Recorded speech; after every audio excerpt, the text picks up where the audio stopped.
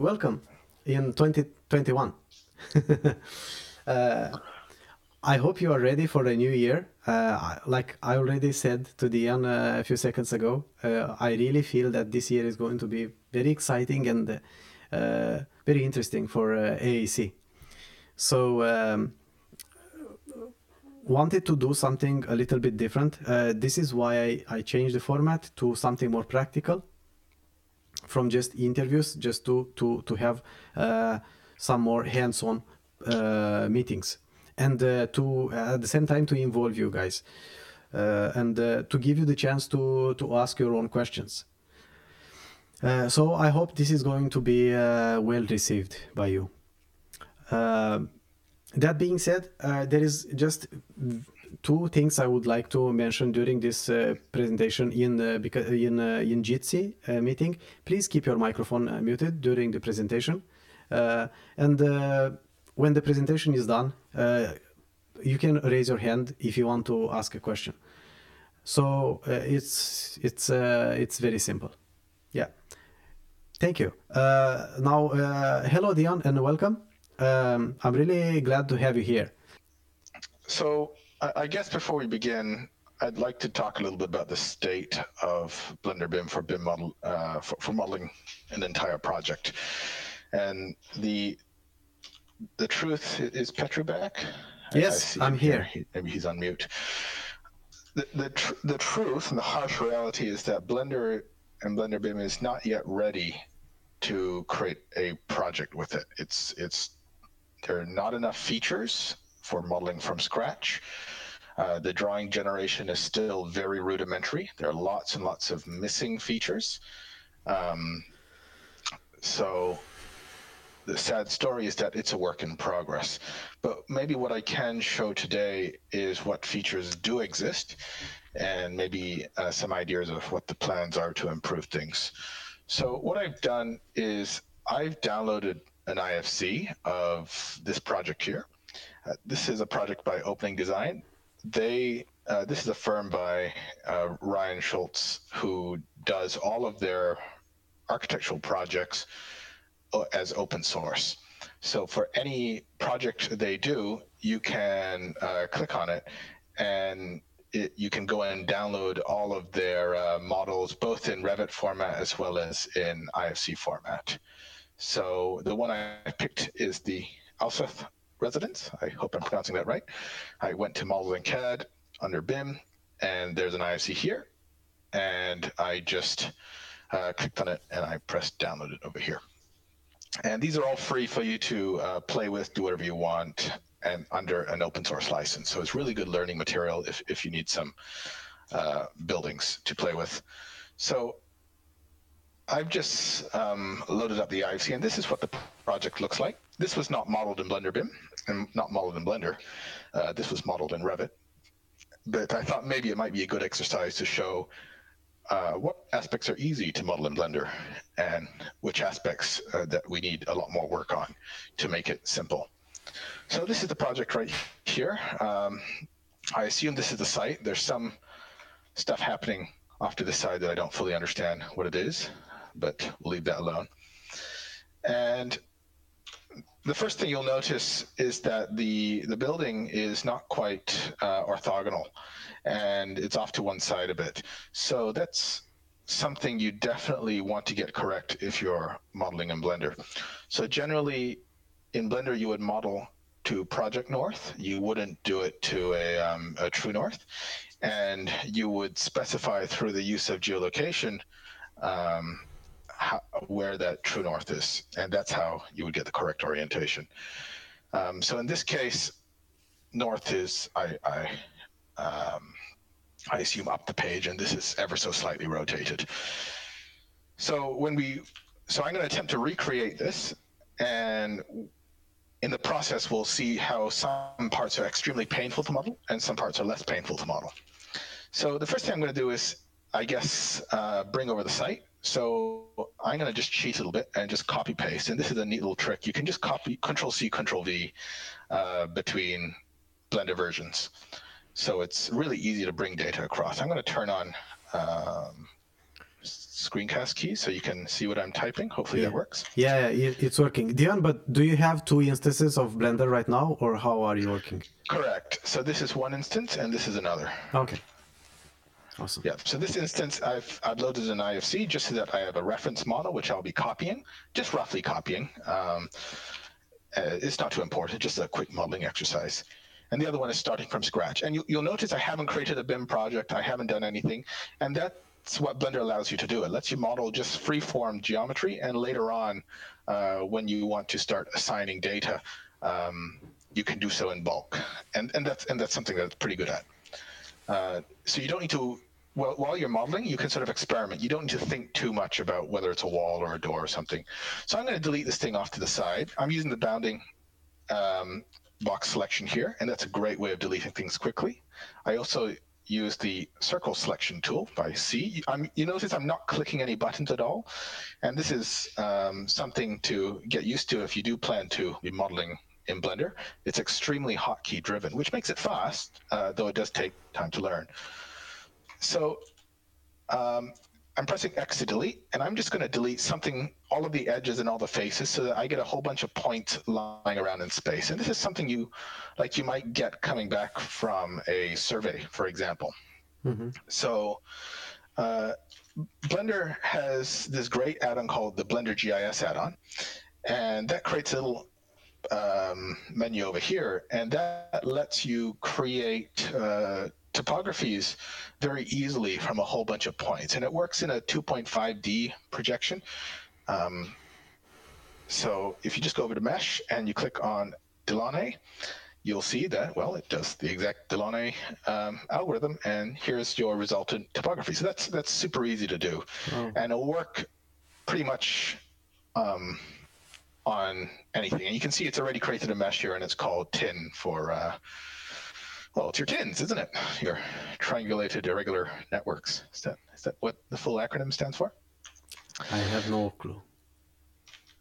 Anyway, so that's a really great way of taking any bunch of survey points and converting it. And since it works in 2.5D, and I've used this trick quite a bit, especially when building survey point off-surveyed vertical faces, I just rotate it 90 degrees, create a tin, and then re-rotate it back 90 degrees, if that makes sense. Did that make sense? Maybe not. I'll show you what I mean. So let's say this object was rotated 90 degrees, and I was actually scanning a portion of a wall like that I was carving into. This is important in infrastructure works and tunnels. So if I tried to do this now, it wouldn't get me very good results because it's projecting down on the negative Z-axis. Mm-hmm.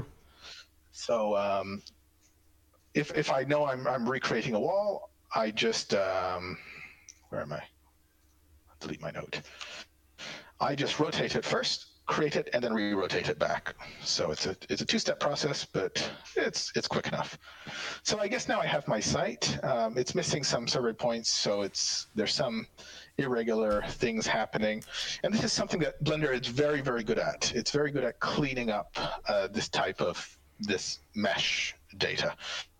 So, for example, if there's I think a command called select loose geometry, and I guess that didn't do it. But if I press L, that will select everything that's linked to this mesh. And if I hide that by pressing H, you can see that, well, there is nothing left. Okay, good. So everything was created as part of this tin. All right, so if I hide that, so this is what I get. So there's some messy things here, and later on I guess I can use a Boolean to cut through it, or I can just clean it up now. So if I just maybe dissolve that vertex, and now I've got this left, and I'll just triangulate that. And you notice, again, I'm using a lot of hotkeys for this. You will find everything I'm doing in these menus, but I just want to kind of give the impression that with Blender, it is worthwhile to learn these hotkeys because you can see it's a lot smoother when you are working. So I guess the next thing I want to do is work out where the project north is. And so if I just make an assumption that, I don't know, let's say this is a representative little slab thing, and this little angle here is the deviation to Project North, then I would just, well, I guess I would duplicate the slab and just pick an individual vertex and extrude it up along the page. And now if I just select those and separate them into its own little object, now I have a little piece of reference geometry which can tell me what that angle is. And there's a few ways to measure angles in Blender. Blender comes with its own little measuring tool. This is really useful. So I can use it to snap on things, and it's in a unit which I don't understand, so I'm going to change it to metric. There we go. So I guess everything will be a bit off because I'm going to just round things up to the nearest metric number here. Yeah. But it gives you an idea. So if I pull out on the middle of this, and I'll snap it to there, you can see that it shows a degree of 2.4, and this is okay if you just kind of want to measure something, and you'll probably, there's a setting somewhere, I think, where it can say the precision on this value. Right now this is rounded up. I don't think it is 2.4. But it shows you that this is one way of taking quick measurements on a scene. You can just drag that out anywhere, and you can snap to various things, and it's a great way of measuring. But anyway, given that that's totally, that's not showing enough detail, another method that you can use is to, in edit mode, in the settings over here, there's a way to show angles. And there's a whole bunch of other things like lengths and areas as well. This is really good when you're doing concept planning. So for example, if I were creating a room, I can say, okay, that's a 4 square meter area. All right, let's see. So, 7 square meters, 10 square meters. All right, that's big enough for and something like that. I know a bedroom, for example, I can bring it out to 3.2. If I'm just blocking out spaces, and let's say 3.6 on the other direction, and then having a quick idea of all of the dimensions and angles and faces. This is a really good way for early concept modeling. And so, if I was to create my bathroom next to it, I would do something like that. Let's say maybe a bit more. So you'll also notice that while I'm doing this, I'm using the axis snaps a lot. So whenever I move something, I'm always snapping along an axis. And this is why it's so important to get that Project North and to be modeling orthogonally, because it just speeds things up a lot. Anyway, so I got a bit distracted. So if I click on this, you'll see that this number here, which is very hard to read, says 2.380. And you can change all these colors somewhere, but I haven't changed it. So that's one way of doing it. I can just rotate everything by 2.380. And in fact, I might do that for this file. I'll just select everything. I'll set my rotation point to the 3D cursor, which is the origin. And I'll rotate the 2.380. Done. So this is something that Blender is also very good at. It's good at taking a whole bunch of objects and just changing them. So for example, in most BIM programs, doing that would be very painful. You wouldn't be able to do this without significant, computer being upset, maybe. So now I have this thing which is up the page. I might do that for this one as well. But I want to show you one more method, which if I can find my little reference geometry. So here's my little piece of reference geometry. I'll delete my 3 little examples. And what I'll do is instead, now I'm going to use this CAD Transform add-on. And if you're going to do any Blender modeling at all, I highly recommend downloading this CAD Transform add-on by Stephen Ledger. It's for free. It's on, if you just search up Blender CAD Transform, you'll find it. That's the one, or this one. There's a few links to it. And this lets you do the transformations in a way that you're used to from CAD packages. So for example, in a default Blender movement, if I press the G key, I'm starting to move it, and I can snap to an axis. But that's not how most people are used to moving in CAD packages. In CAD packages, if I enable this, I press G, and then I would to start moving, I would select a base point and I would move relative to that base point, and I would snap to another point, for example. Mm-hmm. So that's what people are used to. And there are kind of pros and cons of both ways of doing transformations. Some are better for some things, some better for others. So I guess it's good to know that both exist. But definitely when I'm rotating, if I want to rotate with this as a snapping point, so I'll just move this out so it's a bit clearer. By the way, so for example, there I use the general Blender move because this is so much faster than clicking multiple times. You know, click once, snap to an axis, click twice. Mm-hmm. So this is not a geolocated file, so it doesn't really matter that I set this as my rotation point. So if I just go and snap to this point, for example, so I'm just going to hover over there and snap. And if I snap here and snap there, that's my 2.38. And now this is perfectly whatever that angle was. So that's what you're probably used to in most CAD tools. So I guess now I have my site somewhat facing north. If I just sort of hide everything and I start at the basement, I can sort of get an idea of the house layout, which I'll be modeling here. It's got a story called Boat House, which I guess is this little garage type thing. This guy probably owns a boat. That's the key to life, right? If you own a boat, you're probably rich enough to build your own house like this. There you go, buy a boat.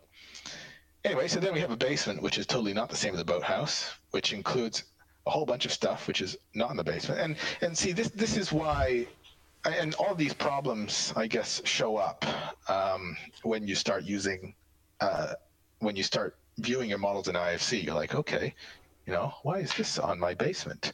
You know, why are these two objects, which are actually the same object? Anyway, you have all these objects which are also not. But that's the easy part of BIM when it comes to Blender BIM. That it's so difficult in other software. It's actually super easy in Blender BIM. You just click the thing and you put it on the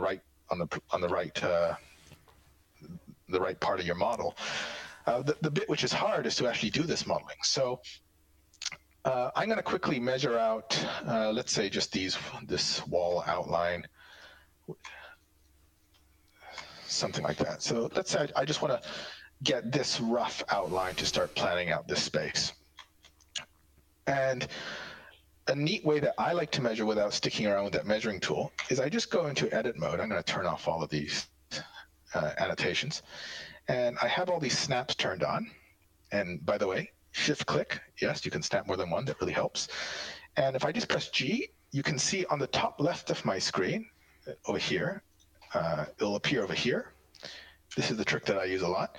It says that the distance is 4.667 meters. Now, that probably makes more sense in a imperial unit, but that's okay. We're going to be working in metric now. And I can do the same snapping to an axis. So here I am snapping along the x-axis. If that, maybe you'll see it clearer if I do this. So you can see that red line, which I'm snapping to. I'll snap. So that's 4.6. I'll round that up to 4.7. And again, snapping along the y-axis, 15.5. So if I were to create a new vertex there, I would go and extrude this guy out by 4.7. And I'll tell you what, I'll move it here so that maybe the contrast is better for people who can see. Can you see that? 4.7. Yes. Actually, you know what I'll do? You know what I'll do, just quickly? There is a neat little feature here where I can make lines thick. And now it should be like super clear what I'm doing. Mm-hmm. Much better, yes. Yeah. Okay. So if I go and add a single vert, so 4.7, what was it, 15.5 or something? And this is, let's say 11.2. So I would do a loop cut, snap 11.2. And this one is 7.4. And 7.7. Okay, so I know that this guy here is 7.4. And there we go. So now I have the basic outline of that slab, and it's probably not quite built like that. It's the slab probably steps, which I probably have to check in more detail. Mm-hmm. So if I check out the slabs, and there doesn't seem to be a slab here, which is part of basement. There we go. I can see that indeed it is split into 3, so that's okay. I will split mine roughly into 3 as well, and it's also not even. So for example, this slab goes 6.1 over there. So if I move that 6.1, so you notice what I'm doing pretty quickly here is I'm snapping it to here first, and then moving it again along the Y by 6.1. So I'll just separate that one out. I can see this one is higher than that one by 200 mil. This one is higher by this one by 370 mil. Okay, so let's move that by 0.2, separate that, and 0.37. And what I just did there was I did a limited dissolve. Now, for slabs, it's really useful to create a solidify modifier. And what this does is it automatically adds a thickness. So I just made an arbitrary thickness of 200 mil, which I guess the engineer will later say if it's right or wrong. But that gives a good idea of how to begin. And if I plonk that on the site somewhere, which I'm modeling it upside down, so let's rotate that, shall we? Yeah, maybe it goes somewhat like that. And similarly, if I were to, and no, everything I'm doing here is very, very manual. But this is something that will be improved in the future, I believe. So we will, for example, have better slab creation tools. So for example, I just press a button and immediately I have a slab that I can start, moving out like that. Yeah. But this one I started from scratch. And this is what I want to show, that it is possible to do this from scratch, although sometimes, although in the future we will get better at these automated tools. So for example, if now I created a dumb wall, all this dumb wall is, and I'll show you how I create this dumb wall manually, is if I start off from a single vertex, I go and extrude that out. Let's say I'll extrude it out here. And now I create a screw modifier. But instead, I'm going to have the angle as 0. So essentially, this is the same as creating a screw. If that you can see how it's sort of rotating it, as you would do for a screw. But if I make it a 0, that's the same as an extrude. It's kind of unintuitive, but that's kind of how it works. So let's say I have. Is the only way you can do this? Is there any other way? Can you use other tools to do this? You can use something else, right? You can use a box and to model it into a wall, right? You can absolutely use a box. So this is one method that I'm showing. So if I just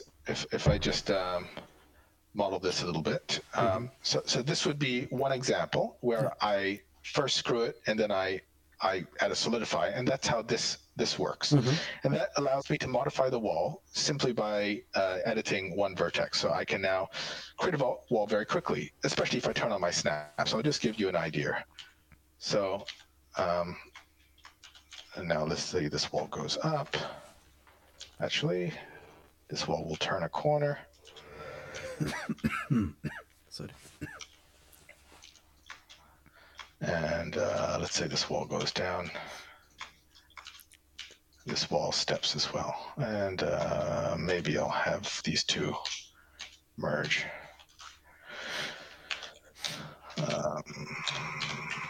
Yep.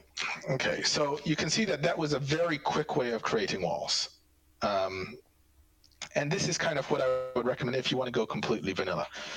And of course, there are add-ons in Blender, which I don't have installed right now. For example, Archipack would offer a ton more ways to model walls.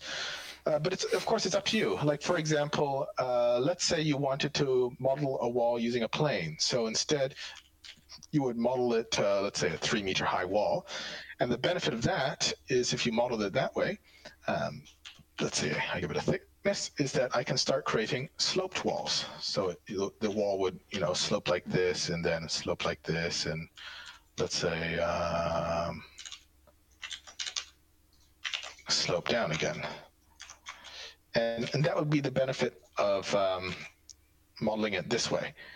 But if but generally, for most cases, it's, especially when you're doing sort of standard construction, it's totally fine just to model it this way. But you're right, you can also do it as a box. So if I wanted to, I could start from a cube, but then there's one extra step, right? I need to give it the proper wall thickness, and that creates issues when I'm creating junctions. Like, for example, if I'm creating two walls at a junction like this, that's okay. But if this were angled in any particular way, so let's say I created a 45-degree angle, it's like, you can model it. And sometimes it is important to model these junctions in a lot of detail, especially later on in the design. And this is something that I guess as you move closer towards fabrication, you do a lot more of. But when you're just starting off with concept, I would avoid and just stick to the parametric walls. Like this is what I would call a parametric wall. It just works. It's just easy. You just drag it out, and you just need to learn about it. Flash down. Correct. And that's why we're slowly building. There'll be some basic ones built in. So, for example, if you want to quickly measure out some stairs, that didn't work. Let's see here. Great stair. There we go. Here's a really poor stair, which isn't quite working. But these are the features in Blender BIM that are still extremely immature. So if you're not used to modeling, don't expect Blender BIM to have the tools ready for you. You will have a nightmare, and it just won't be a very productive tool. And especially, by the way, I'm doing everything here without an asset library. Obviously, once you do have an asset library, it'll be a lot easier. So to give you an example, if I create a wall here, and if I wanted to create a door at this point here, in this case, I have a basic door, which I can just add an opening, and now, ta-da, I have a door in that wall. So that's fine, but this is without an asset library, and this is a very dumb door. It's just a rectangle. We can do better than that. So once all of the base features are a bit more stable, this is something that will come, and I suspect will come pretty fast, especially because Blender is coming out with a new built-in asset manager, which I think will be very exciting for loading in lots and lots of BIM assets. Awesome. So people just don't need to build this stuff manually anymore. But if you do, but it's still a good idea to know that it is possible to build this stuff manually, so that especially during concept stage, you are a bit more flexible with the house. So, for example, let's say I wasn't too worried about exact measurements. So this stuff, when I modeled this, I was very, very concerned about exact measurements. But let's say I just wanted to get the general feel of this house. So let's see what that might be like. Maybe it would start be better if I, and let me just delete all this other garbage that's just floating around here. Okay, cool. So box modeling is a great way to do this type of thing. All right. See, this is the type of snapping that Blender sucks at. Okay, there we go. Got it to behave. So we'll snap to there. And just getting the right feel for it.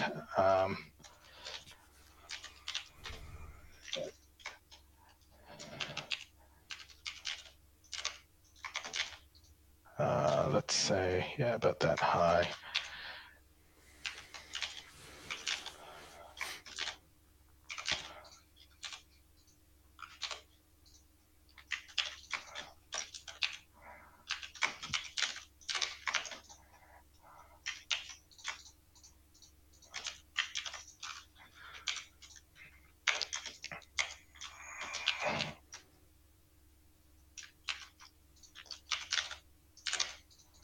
So I'm just going to see how rapid I can somewhat throw this together.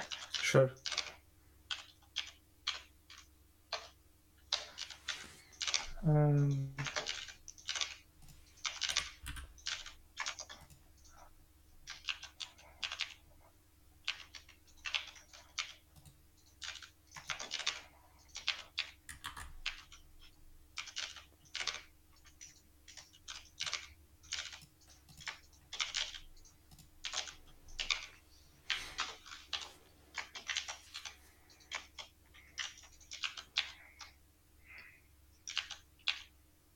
Who knows what's happening there?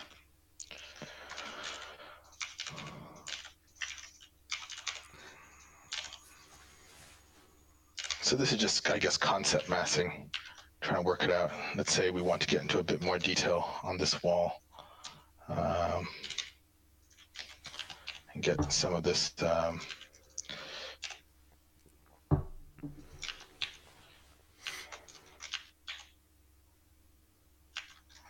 I didn't get this proportion right, probably, but it doesn't matter.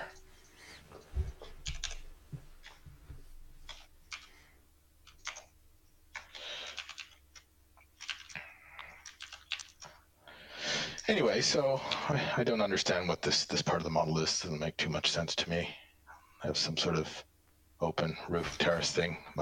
Maybe it's slightly unfinished, but it gets you a bit of an idea that this is the type of thing which Blender is pretty good at, the sort of rapid rapid modeling, because that's what it is primarily. It is a modeler's tool. Unfortunately, the built-in tools which create doors and walls just don't quite exist yet, and that's just a real shame. And the motivation for Blender BIM? So Blender BIM started, and I think will remain primarily as an IFC authoring application. That's where its focus will be. IFC is extremely forgiving and flexible on the type of geometry that you can load into it. It's not very prescriptive. So as a result, Blender BIM also is very flexible about that. And I think I'd like that to continue. Although in the future, I do want Blender BIM to include some very basic modeling packages and modeling tools, so that somebody who just installs it out of the box, they won't get a bad experience. They will see a wall tool. Currently, none of that exists, but they will see a wall tool. They'll see a door tool. They'll have a few things preloaded that's good enough to throw together a floor plan or something like that.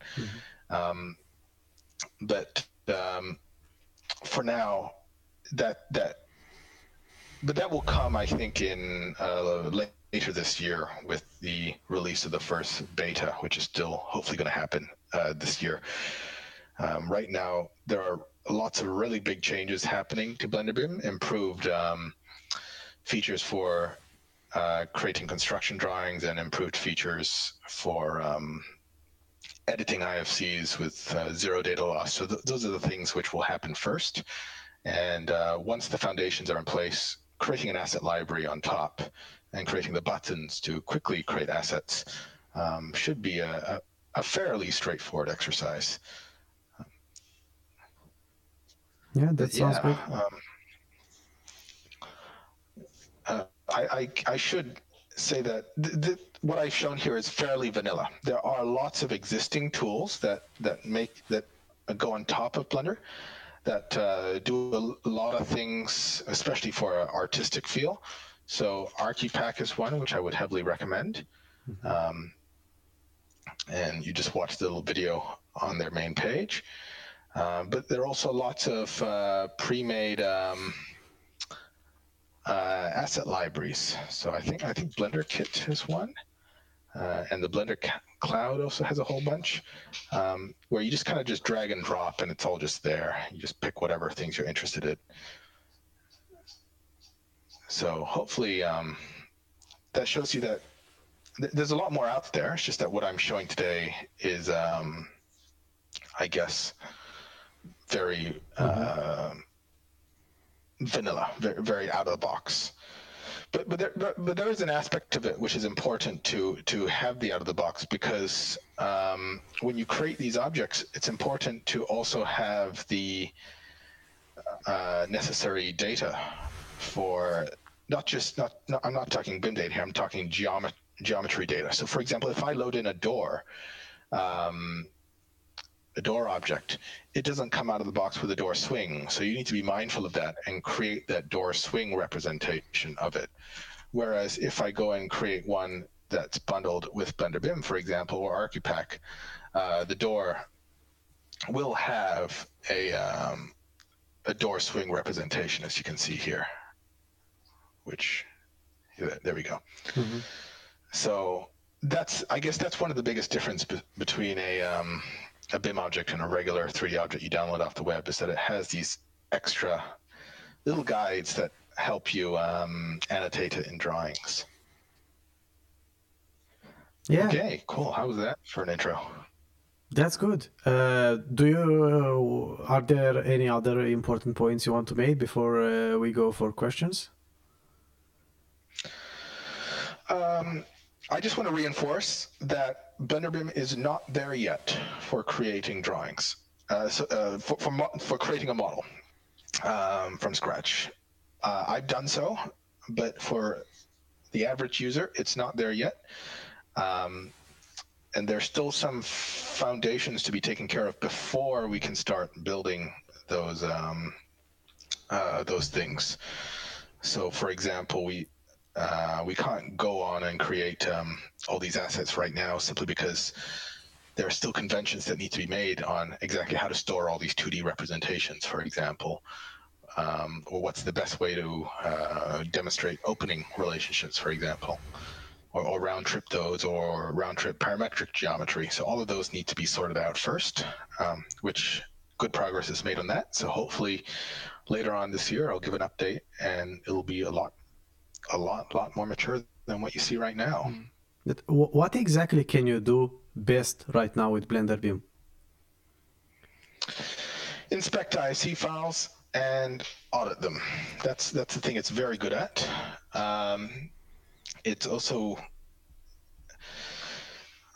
It's not too bad at extracting data. So, for example, CSV imports and exports. It's good at debugging IFCs as well. It's good at cleaning up and fixing bad IFCs. So not starting one from scratch. Okay, so there would be an workflow in exporting an IFC file from Revit or Tekla, getting it in Blender, fixing it, checking it, be sure that it's 100% compliant. Can you do anything else with that file afterwards? Do you need to do this each time you export from Revit? Can you import back in Revit or other tools? Yeah, unfortunately, import, and this is not the fault of Blender, it's the fault of the other applications, that they don't really support a round trip very well. Oh, okay. So just to take a step back here, when Blender BIM first began, there was no IFC authoring application that fully supported the spec as a native format. So that was the first intention of Blender BIM, to say that, hey, you can start treating IFC as a native format. And that has taken a while to solve. So Blender BIM right now will be able to import and export roughly 70% of the IFC specification. And no other tool really does that. In an authoring environment, like, you can view it in a viewer, fine, but actually authoring it is another matter. And Blender BIM was the first to prove that you could actually do it.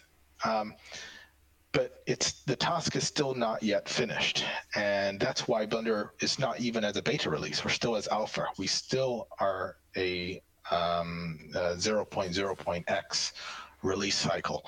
Mm-hmm. So once we have proven that you can start natively editing and authoring OpenBIM files, and that's when we'll move on to the secondary features, like, okay, now you can author your models.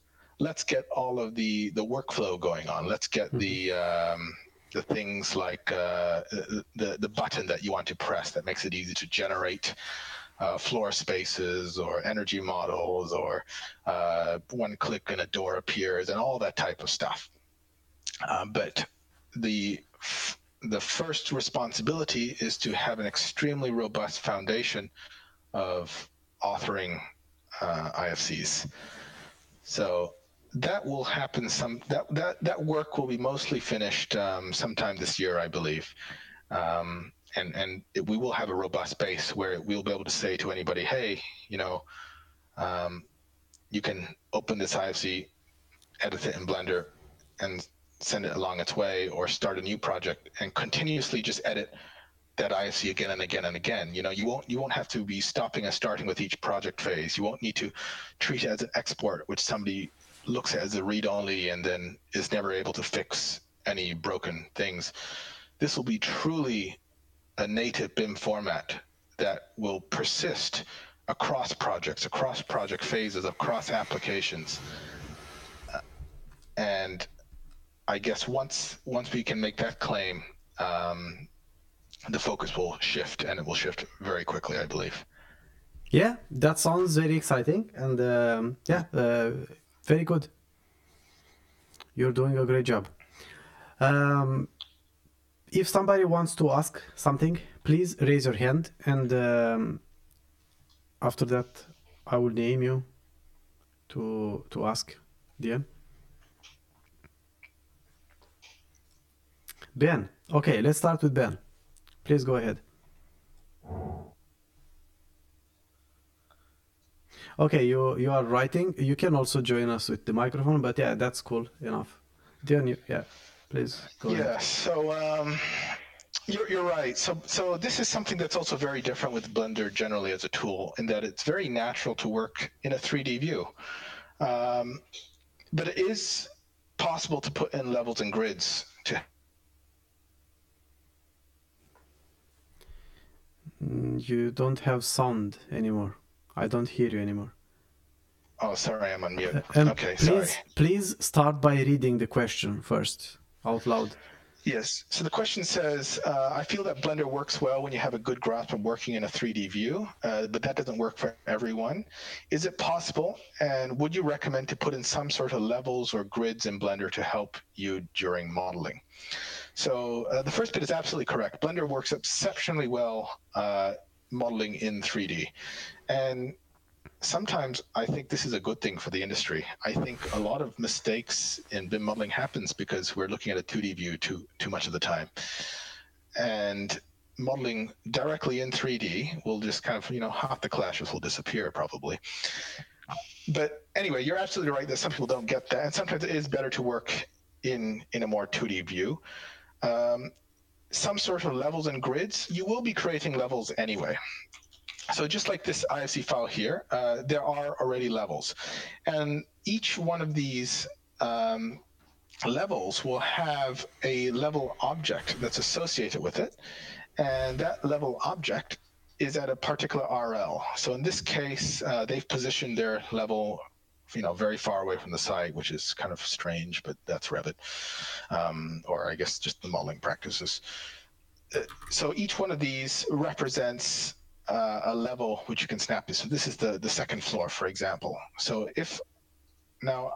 so you can see that I can already snap to levels. And so yes, absolutely, create a level, totally should do it. You can represent them as whatever you want. Sometimes it's good to represent them as an image so that you can sort of snap to them very easily, or you can sort of see where they are. Grids as well. So if I create a grid here are grid objects which I can snap to. So here I'm snapping to grids, and I would do that in a plan view. So what I might also show is I'm on a old version of the add-on, but you can see for somebody who knows where these grids are and that they exist and all that, it's easy for me to do and model this way. But in the future, there will also be new features to help make all of this a lot more legible. So I'll see if I can pull up an example of that. How would I do this? So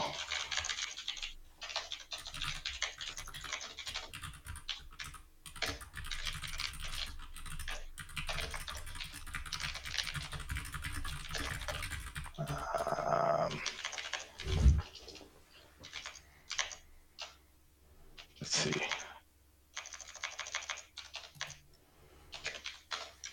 Let's see, this is hopefully this will work. So what I'm doing now is I'm just launching up the latest unstable version of the Blender BIM add-on, and there's some really neat new features here. So for example, let's say I create a grid and I create a drawing. I can start actually getting all these decorators in the scene. So it becomes a lot easier to see when I start modeling things. So if I go and create my door, sorry, not a door, don't want a door. And let's say I'm just going to snap these to grids, and I don't know, and let's say I offset that 1 meter off this grid, 1 meter off here, and something like that. And then I wanted to start annotating these things. So there we go. So this makes it just so much easier,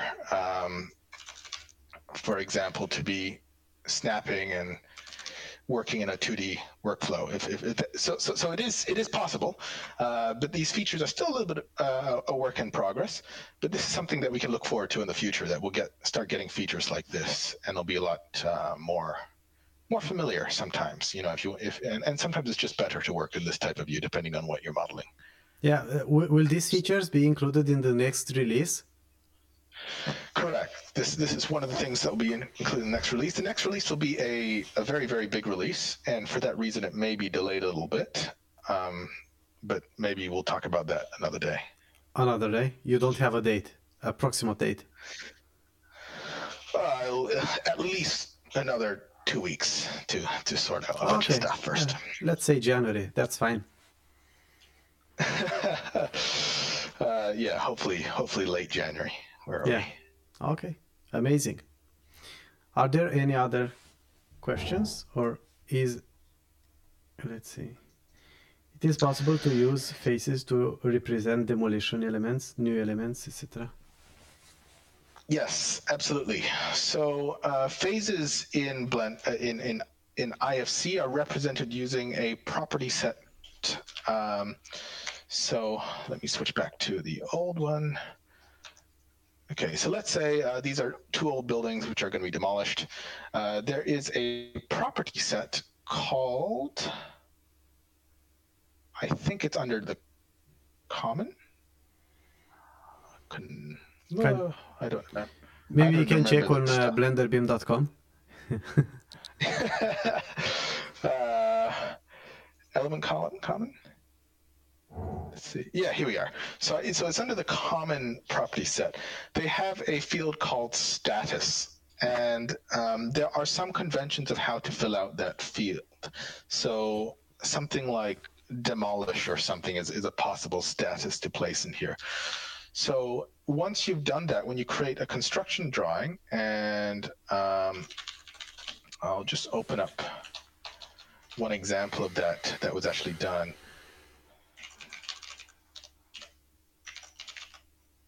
No, that's fine. Here we are.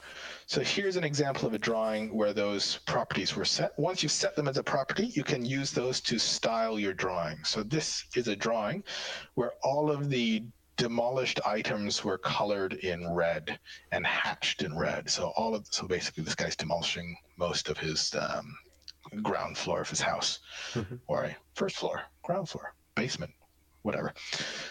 He's demolishing most of that, and all that is simply set by setting this status in here. Right now in Blender, it's pretty crap. You have to type it in. And I have to, and this is when you would go and search up in the documentation. You say, all right, okay, let's take a look here. So you'd click on, say, IFC wall, by the way, of course, you can get to this as well from blenderbim.org. Yeah, by searching. By searching, correct. So you go to the training and support page, you find which IFC class. You say, all right, this is so many steps. By the way, this is ridiculous. But this is actually one of the things which will be improved in the next release. So if I take a look at the property sets, I can find here status, and this. Oh gosh! So if I click on status, here it's status can be assigned to new, existing, demolish, or temporary. And what would be super cool is to build a feature in BlenderBIM that will filter those elements by status. Yeah. But that feature doesn't exist yet. So that would be really cool. Yeah. So maybe after the next release, after things calm down a little bit, that will be something we can build. Mm-hmm. But yeah, you'll fill that in. In this case, I assume you fill it out with something like new. I don't really understand how. Let me check what the actual. Okay, here are the real ones. All right, here are the ones which are, I think, language agnostic. So you set it to new and all uppercase. Recording like has stopped. So hopefully that makes some sense. Yeah. Yeah. There is a feature in BlenderBIM to go and visualize by property set, but I'm not sure if that will work if I so let's say this is demolished.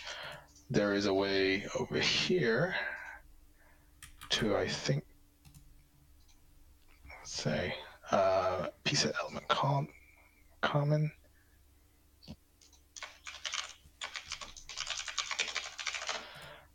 So I'm typing piece of element common in there, and this is status. And I think I can just color it. So now, for example, it detected that this is one status and this is another status, and all this is blank, so no status. So everything with this color is demolished, everything with this color is new. So that's one way of visualizing it. But as I said, the feature doesn't yet exist to filter. Yeah, well, it's going to be there at some point, so yeah, that's good. Yeah. Yeah. Are there any other questions? We still have 5 minutes, 6 minutes. So yes, don't be shy. You're right. Don't be shy. Just ask. Like before, until we get any other question. Like I've seen something that is quite impressive. Like you had two different instances of Blender, and everything was so smooth. Every time you did anything, you model anything, you rotated anything.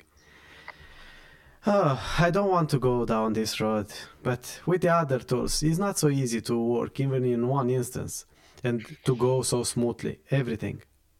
When you move things, when you rotate things, when you create things, yeah, it's really impressive how Blender handles everything.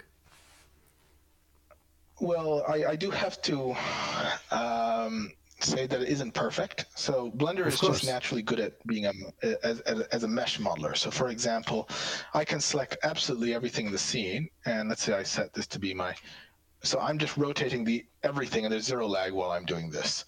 But keep in mind that this is an extremely tiny BIM model. Mm-hmm. So probably if I try to do that on a much larger BIM model, Blender will start lagging a bit. But what Blender is very good at is geometry, heavy mesh geometry on fewer objects. So for example, if I go back to the other Blender I had open, all this, so if I just highlight that, all these walls are actually created as one object. If you did this in another BIM software, each segment of the wall, this one, this one, this one, this one, this one, mm-hmm. this one, this one, this one, that would be, how many do I have? Each one's element, 9 edges. Correct, so it'll be 9 separate walls. And in the 3D world, that kind of just doesn't make sense. It's like, what's the point of having 9, to click 9 times? and sometimes in the real world it doesn't make sense. If you're pouring a lift core, for example, or a concrete wall, like why should you say that the wall stops and starts here? It's one long wall, right? That's how you pour it in real life. So I guess what I'm trying to say is that in other BIM applications, what you tend to get, especially on large projects, is lots and lots of objects, but each object is very simple. And that's where Blender starts getting a little bit upset. So when you start getting something like, 50,000, 100,000 objects all in one file, Blender will not be happy. It will struggle a bit. 100,000. The objects will be very simple. Yeah. The objects will be simple. Yeah. But Blender the number is the problem. Yeah.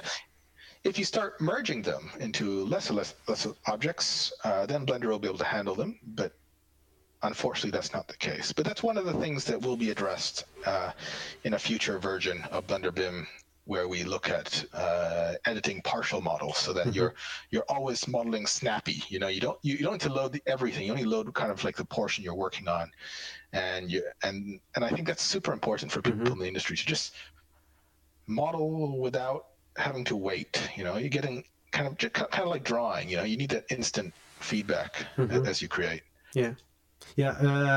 Ben is asking, what do you think would be the maximum IFC file size before Blender breaks? And again, like the question is not so much the maximum IFC file size, so much as the content of the IFC.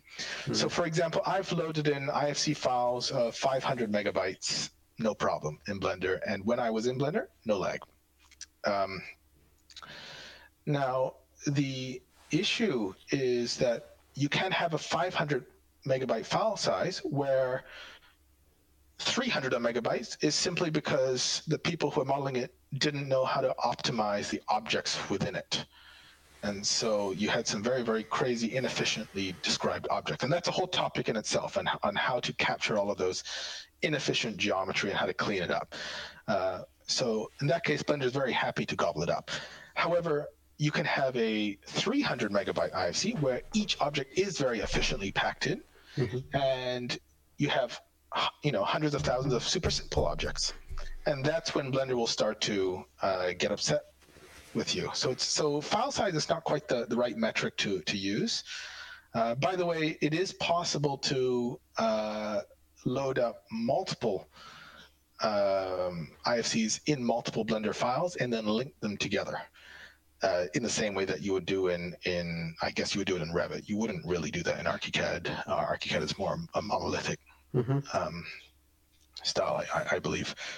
So it is possible to link, and if you start linking, you can get that's where you can start breaking that 100,000 object barrier. At least that's what I found. But in the future, I don't think you'd need to, because if you extrapolate to the future about and you sort of imagine IFCs of many buildings, of up to a neighborhood city scale, you kind of don't want to load in the whole file anymore. I mean, think of how people work when they work in a GIS environment. They don't load in the whole world. They only load in, they run a query, they edit the objects, then they submit a query back to a database. And there's no reason why we can't do the same with BIM models. We shouldn't think of BIM as, hey, give us that file you're working on. We should say, hey, okay, this is the BIM address or whatever way of identifying that is, and say, I want to be modifying within a radius of 50 meters of this point in the building. Like, that's what I'm going to be focusing on. Or I'm going to do an overall model. Give me all architectural elements on levels 2 to 4, something like that. And so you'll just modify that, and you'll be pulling in these extracts of data. So the whole question of what's the maximum IFC file size is just kind of irrelevant. I mean, it's relevant now, but in the future, I don't think it will be. Oh, hi, guys. Thank you for the presentation. Is it possible to be involved in the development of Blender BIM in some useful way? Well, of course, you are more than welcome. Dion? Yeah, definitely. I think the best way to get involved is, firstly, if you're a user, just download Blender and learn how to use the application. I mean, even if you're not using it to create a BIM model, especially in an architectural practice, there's so many use cases for it. Like things like renderings, creating sections, doing concept modeling, concept design. There's so many ways of using Blender already, or cleaning up for 3D printing or laser cutting, or this. It's quite something. So just get used to the tool. I think the best place to go to is osarch.org. This talk today is brought to you by osarch.org. That's what we have to say at the beginning of each one of these talks. And BIMvoice. So effectively, this is a community of people trying to promote the use of free software in AEC. And if you go on the site, you'll find a wiki and a community, and also a live chat. And events just like this one that you're taking part in today. So a wiki has a huge amount of information on OpenBIM standards and how to use different applications. A great place to start is by exploring free software, and this is where you get your your questions answered. How do you get involved? Posting in the forum, editing this wiki. If you find something wrong or you want to edit a page, press the edit button. You don't even need to register an account. Getting involved in free software is a great way to get involved. There are so many free software to start playing with. Blender is just one. It doesn't matter which one you're using. Just being a user and engaging with the community is really the best way to help. If you do know how to code and you want to get involved with coding, reach out to the developers. That would be, I guess I'm there to speak to for Blender BIM. But just reach out to any of the developers on any of these projects, and they will help you get started with some simple tasks that will guide you along. But I don't really need to speak to the coders because the coders know how to do that already. But the people who are not coders, really, you cannot underestimate just how much help it is to use a program and just share that you're using it and try things out and ask questions to the community, and because that's how developers make it better. They hear what people are using it for and they're like, oh, I should improve that aspect of it because it's really bad. And Yeah, that makes sense. And the chat, don't forget. Yeah, this is the forums, but the chat as well. It's very it's very, very welcoming. Absolutely, yeah. So just put in the name and click start chatting, and then you'll join. And there's a way to sign on regularly and see all the chat history if you want that as well. But you can see there's 25 people online right now. So it's a relatively active chat, and you'll get to see live as work is being done on this software. Every day you'll see notifications on things being improved on in various types of software. Yes. Awesome. Are there any other questions, or are we rounding this up?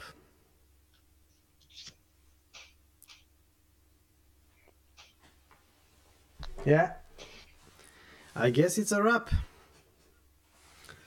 Well, thank you a lot, Dion, for your presentation. Oh, there is somebody. Okay. Ben, you try. He has. Ben, you still have your. Yeah. He has his hand up. Ben, if you raise your hand, please do it.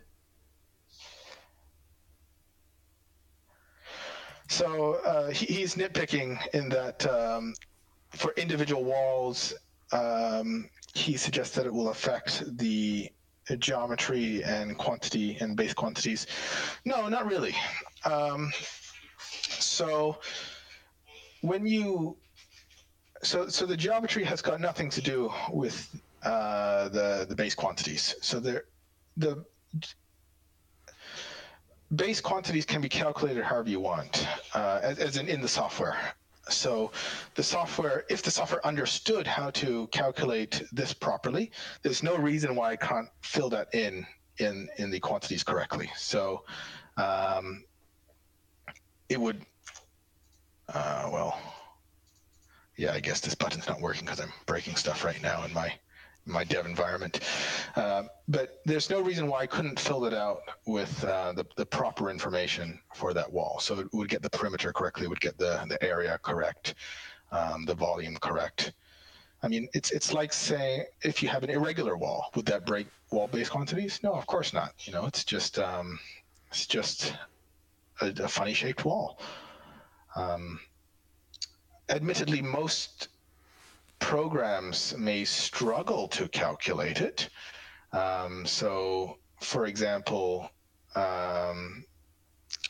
if you bring this into a program like Costex, for example, it may have some heuristics around walls being of a certain standard make, like a standardized extrusion, but the wall-based quantity is not automatically calculated. It's up to the program to decide how to calculate it based on the geometry. So as long as the program supports that geometry, it can spit out the correct values in the quantity set, is my current understanding of it. Okay, amazing. Thank you very much, Dion. It was very nice to start the year in this way. And I'm looking forward to what this year is going to bring us with Blender BIM. Me too, absolutely. And thank you very much, everybody, for joining and asking questions. And I hope that you are going to like the new format of the BIM Voice podcast. Might not be the right way from now on, but yeah, for BIM Voice information channel or whatever it's going to become. I wish you a very productive year.